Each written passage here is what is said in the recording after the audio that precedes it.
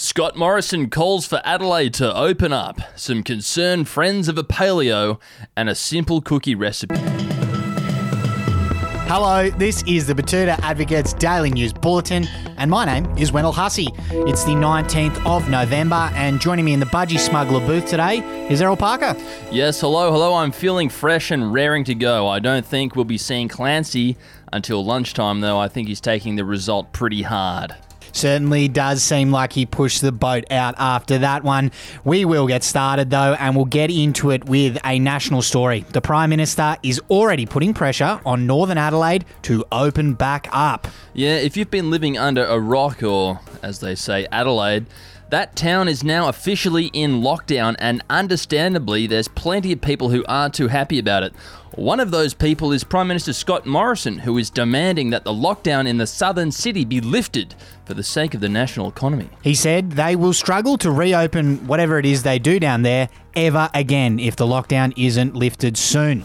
Now, in some non-lockdown news, from here in town, friends of a recent paleo are wondering how far off he is from posting some Nazi shit. Yes, a local landscaper, Tim Foster, has recently taken up the diet championed by the controversial TV chef Pete Evans, and his friends now hold grave concerns. If you aren't familiar with it, also known as the caveman diet, the paleo diet focuses on eating foods consumed by our Neolithic forebears, such as meat and $14 protein bars.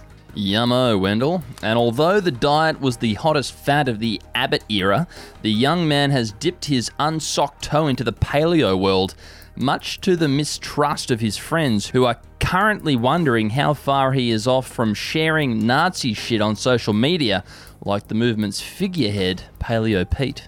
Yeah, it's a valid concern. Hopefully he's at least a couple of years and $1 million contract termination away from that one. In some other news from here in town now, and a simple oat cookie recipe preceded by a 3-page long story about summer spent in Naples. Mangia la figa.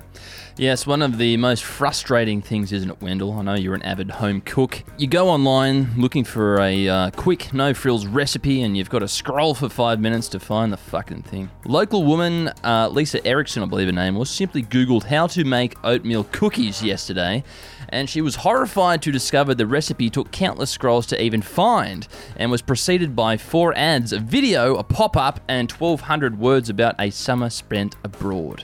Yeah, very frustrating, although she did learn that you haven't had pizza until you've tasted traditional Pizzeria Gina Sorbillo, located on the famous Forma Via della Pizza.